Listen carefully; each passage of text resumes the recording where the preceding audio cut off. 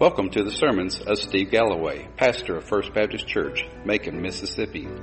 Let us join together and study God's Word and apply it to our hearts so that we may learn His truths and live faithful, obedient lives. May God bless our time together. Well, let me invite you to turn your Bibles to John chapter 20, verses 1 through 10. John chapter 20, verses 1 through 10. Allow me to read this passage. Now on the first day of the week, Mary Magdalene came early to the tomb while it was still dark and saw the stone already taken away from the tomb. So she ran and came to Simon Peter and to the other disciple whom Jesus loved and said to them, "They have taken away the Lord out of the tomb, and we do not know where they have laid him." So Peter and the other disciple went forth, and they were going to the tomb. The two were running together, and the other disciple ran ahead faster than Peter, and came to the tomb first. And stooping and looking in, he saw the linen wrappings lying there, but he did not go in. And so Simon Peter also came, following him, and entered the tomb. And he saw the linen wrappings lying there, and the face cloth which had been on his head, not lying with the linen wrappings, but rolled up in a place by itself. So the other disciple, whom had first come to the tomb, then also entered, and he saw and believed. For as yet they did not understand the scripture, that he must rise again from the dead. So the disciples went away again to their own homes. Let's bow together. Dear Lord, as we open up your word today, Lord, give us clear understanding of what these three saw that day and how it affected their lives and how it affects our lives today. Lord, may we be found faithful to your word. Guide us in our study. In Jesus' name we pray. Amen. You know, just been a few months ago since I actually preached on this passage of Scripture. It's called Easter Sunday. And Easter Sunday is always difficult for a pastor because what new can you bring to the Easter story? And so we always try to cover all the nuances of that complete story. But now that we're going through it in a expository way, we're looking at kind of individual parts of the Scripture, I can spend a little bit more time on the nuances of it. I can look at each part of it and kind of pick it apart a little bit. And that's what we're going to do today. We're just going to look at these first 10 verses. And here's the situation. Three people are the main characters in this passage of Scripture. Mary Magdalene, Peter, and we assume that the other person is John, the disciple whom Jesus loved, is the author of this book, and it is the Apostle John. And so we look at these three people, and they all saw the same thing, but it affected them differently. And that's what we're going to see today. Have you ever saw something and looked at somebody and said, "Did you see what I saw?" And they go, "What?" And they didn't see it the way that you saw it. You know, perspective is always something a little bit different. In today's day and age, if you watch much television, if you watch any commercials, some of the commercials I just don't get. Maybe I'm just getting too old, or they're just weird or something. I wonder what is it they're advertising sometimes. But in the old days, the ads really seemed to kind of touch at your heartstrings. They tried to engage you in some form or fashion. And, you know, the old Hallmark cards, you know, you're kind of crying at the end of them. You know, and some of them, the movies today, I struggle with as well. Used to, blockbuster movies had a way of engaging you, get you on the edge of your seat. Back in the day before streaming, and a movie would come out for the first time in the homes, they would do a flush test. They would find out how many flushes happened during the breaks of the main part of the movie to see how many people were engaged into that movie. It's amazing, but you know, that was the way of engaging people. Well, something took place some 2,000 years ago that engaged three people, but it engaged them differently. They didn't all see it quite the same way.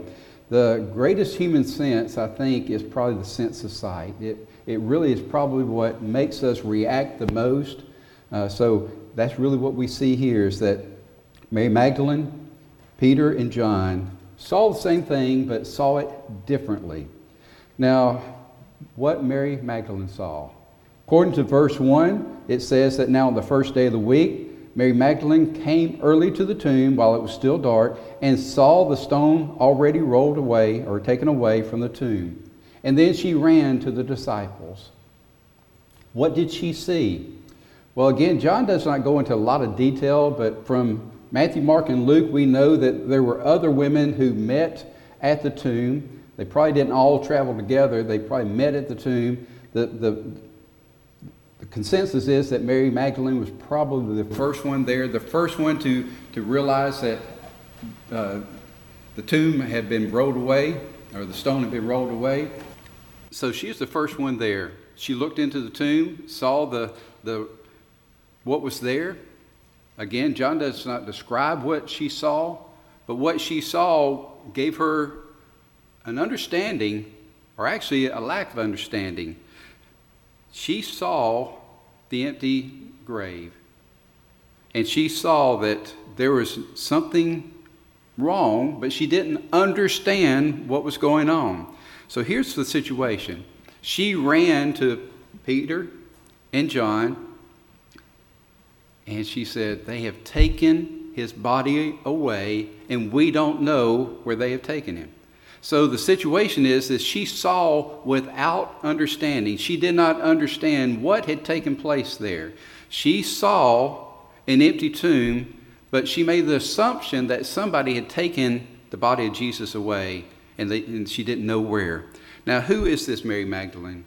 Well, if you go back to Luke chapter 8, verse 2, you find out that she is first mentioned in the scriptures there, and she was a woman who had multiple demons in her that Jesus cast out. Once Jesus cast these demons out, she became a faithful follower of Jesus. She and other women actually followed along with Jesus and his disciples, ministering to them. We don't know if they helped provide meals or just did all sorts of odds and ends chores for them, or just ministered in many different ways. But we do know that she actually followed along with Jesus and his disciples and was ministering to them during their earthly ministry. And we also see her at the foot of the cross. We see her with Mary, the mother of Jesus, Mary's sister, Salome, another Mary, and they stood beside John, and they were there that day watching Jesus, who they knew, who they believed was the Son of God, being crucified on that cross. But now we see that she saw this empty tomb. Now, I'm just going to get into the Greek for just a little bit because it's important. In this passage of Scripture, you're going to see the word saw 4 different times. 3 of those times is a different Greek word. Our English language does not distinguish between it. We just use the word saw. But the first word saw in verse 1 says she saw the stone already taken away. And that word saw is blepo. And it basically means seeing without fully understanding. Now, we do that a lot, don't we? We see something, we say, I don't know what that means. I don't know what that is. I don't know what's going on here. That's kind of the situation for Mary Magdalene. She saw, but she did not comprehend. She did not understand what it was that she saw. Otherwise, why would she run to Peter and John and say, they've taken his body away? If she understood what had happened, she wouldn't be saying, somebody stole his body. Where is it? And so we look and we see that she saw without understanding. So we look and we see, who's next? Well, she told Peter and John what she had seen, and she shared with them how it affected her. She shared that she thinks that somebody's taken his body and they don't know where it is. So now Peter and John began running to the tomb. Now it says that they ran together for a while, but John, probably because he was younger, ran ahead. And he gets to the tomb, but there's something kind of sacred about a tomb. It's like you don't enter it to a tomb because it is a sacred place. So John stops at the doorway and he stoops and looks in. And he saw. What did he see? He saw the same thing that Mary Magdalene saw. But here, the word saw is the exact same as Mary Magdalene's blepo. It means that he saw without understanding. He looked in and it just didn't make sense to him. Now, we look at the risen Savior, we look at the empty tomb from a historical perspective. We know the story, right? But here's basically how Mary Magdalene and how John saw the empty tomb. Let's just say that you have a loved one that passed away. You attended their funeral yesterday, and you went back today to lay flowers at the graveside.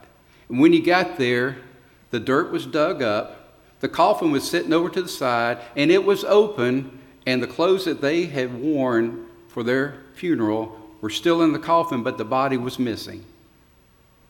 Now, do you see the perspective that they saw?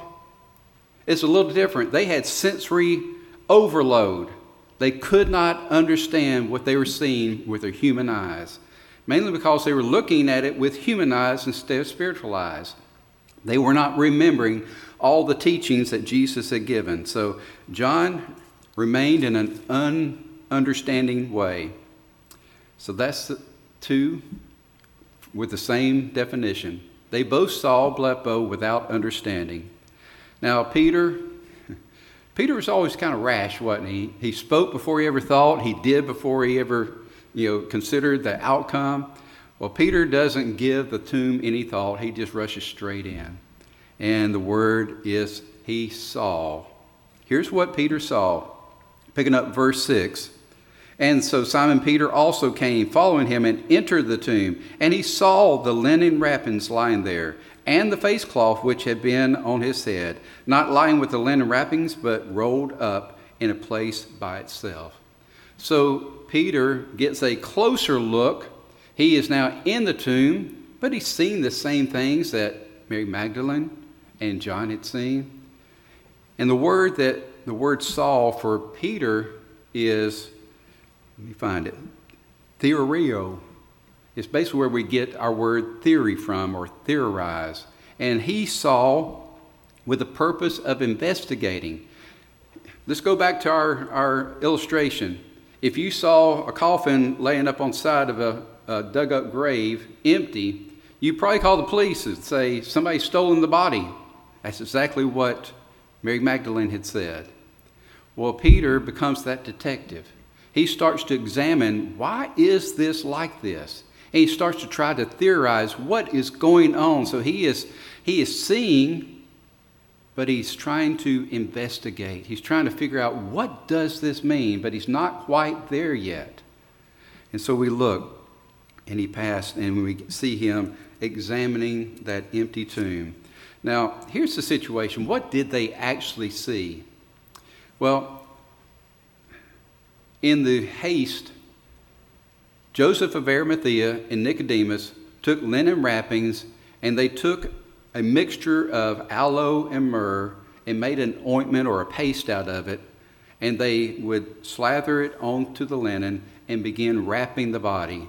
Each arm, each leg would be individually wrapped, and then the torso, everything would be wrapped up, basically everything but the face. It had a face covering, or a cloth or towel type thing that would cover the face, and probably had one or two windings of the linen around that. Now, if Jesus had been taken away, then anyone who left the grave clothes there would have either ripped them off or unwound them and left them in piles. But that's not what Peter, John, and Mary Magdalene saw.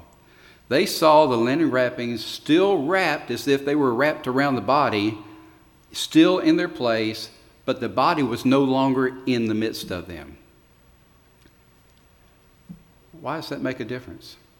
Because Jesus, in his perfected body, rose through the wrappings. How do we know he's got a perfected body? When's the first time that Jesus appears to his remaining disciples, minus Thomas? They are locked up in an upper room. They have the door bolted, and he walks through the door. He is not in the same physical body, even though it looks like and they can actually touch it. It is different. It is a perfected body. So he did not have any problems coming up through these grave cloths. They were lying there, still wrapped as if they were wrapped around a body, but he was no longer in them. That's why Peter is, something doesn't look right here. I'm trying to figure this out. He's examining what he is seeing. Now, look at verse 8. John's still been standing outside, peeking in. Now he gets bold enough and says, well, if Peter's already in there, I might as well go too. So in verse 8, so the other disciple who had first come to the tomb then also entered and saw and believed. Now, what's the difference there? Well, we got a third Greek word for the word saw. This time is horao, and it means to see with understanding. It was as if there was a switch that got turned on for John. He first looked in and he did not understand what he saw. And now he looked in and sees the linen cloths untouched, as if there's still a body in them, but there's no body left. And it finally dawns on him, I now believe. What is it that he believed? He believes that Jesus is raised from the dead. How do we know? Because look at the next verse. For as yet they did not understand the scripture that he must rise again from the dead. So what he believes is that Jesus truly had fulfilled the scriptures, that Jesus had fulfilled his own words, that he had risen from the dead. Why is that important? Well, it is greatly important. What we find out is that if that had not taken place, we wouldn't have anything to believe in. We look and we see all the different ways that the scriptures had foretold this. I'm not going to go into all the Old Testament passages, but I'm going to share about 3 different passages that Jesus himself said that he would rise on the third day. The first one is found in Matthew chapter 16, verse 21. From that time, Jesus began to show his disciples that he must go to Jerusalem and suffer many things from the elders and chief priests and scribes, and be killed, and be raised on the third day. Later in Matthew chapter 20, verses 18 through 19, behold, we are going up to Jerusalem, and the Son of Man will be delivered to the chief priests and the scribes, and they will condemn him to death, and will hand him over to the Gentiles to mock, and to scourge, and to crucify him. And on the third day he will be raised up. Early in John, he recorded, John chapter 2, verse 19, Jesus answered them, destroy this temple, and in 3 days I will rise it up. It's as if John is standing there and starts to hear the echoes of Jesus' words. He's hearing these words of his Lord Jesus Christ in his own heart. It says that he saw and believed. Was John not a believer up until this point? Yes, he was a believer. He believed that Jesus was the Son of God. He believed that he was the chosen Messiah sent from God. He believed that he would die for the sin of the world, just as John the Baptist had mentioned. But it's as if they just couldn't get past that point of unbelief of what was happening next. What would happen next after Jesus died for the sins of the world? Now the final happens. Jesus has died. He's been placed in a tomb. And on the third day, he rises from the dead. Now we look and we see John now believes the full picture. He believes that Jesus has risen from the dead. And that's why we worship a risen Savior.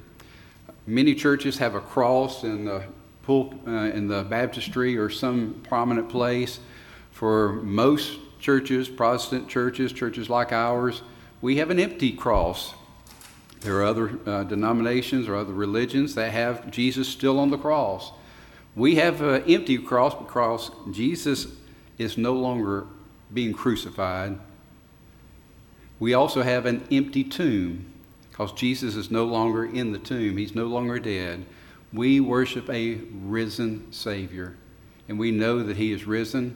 I'm looking right now at a picture of Jesus ascending up into the heavens. And it's a beautiful picture I get to see every Sunday morning. But we know that we worship a risen Savior. Now, what is the necessity of the resurrection? Did you know that there have been many, many men who had pretended to be the Messiah? They had said, well, if I pretend and do some of these neat things, if I proclaim myself to be the Son of God, if I proclaim myself to be sent from God to lead people to heaven, then I will gain a great following. And each and every one of them died, and they're still in a grave. There are many religions today that have focused on an individual as their leader. And each one of those individuals has died, and they're still in a grave. We are the only religion, the only people of faith that worship an empty tomb, a risen Savior. We're the only ones. So we look and we see that instead of having a counterfeit death, which would have been if he had just died and stayed in a tomb, what power would he have had? How could he prove that he truly had died for the sins of the world? Well, by rising from the dead, to prove that he overcame the penalty of death and had been raised from the dead. So we look and we see that here's what the resurrection means. It means that Jesus was declared to be the Son of God with power, according to the Spirit of God's holiness, by the resurrection of the dead. The resurrection means that we also have the assurance of our own resurrection. If Jesus was resurrected from the dead and he promises that we will join him in the resurrection, then that means that one day we, even though we will lay this body into a grave one day, that it will not stay there, that we will have a resurrected body that will meet Jesus in the heavens. That's his promise to us. What else does it mean? It means that Christianity and the Lord that we serve are unique. They're completely different from any other religion in the world. It also proves that Jesus died as a sinless man out of love and self-sacrifice, bearing the guilt of our sins, dying on the cross. And his death on the cross was payment for our sins, and his resurrection was the receipt from God saying, paid in full. You did all that you were required to do. You lived a sinless life. You were the only one suitable to die for the sins of the world. You died, giving yourself in their place, taking upon yourself the guilt and the penalty of their sins, the penalty of death. And here is the proof. Rise. And Jesus rose from the grave. And that's why we worship a risen Savior today. We look today. What does this mean to you? What does it mean to me? How do we look at things in life? How do we look at our own faith? Is our own faith kind of muddled where we say, well, I believe there's a God. I believe that there's this man named Jesus. I believe that he died on the cross for me. That's about all I understand. Is that enough? Well, according to who you talk to. That's one perspective of salvation, that you just believe that there is a man named Jesus who died and rose from the grave. Is that enough? I don't think so. See, that's just a perspective of seeing without fully understanding.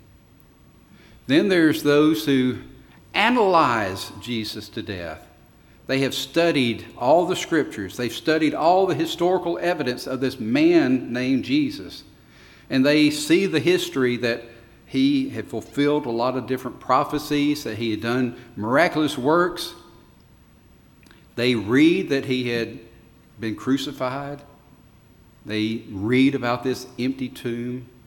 They read that there are multiple witnesses of a risen man named Jesus.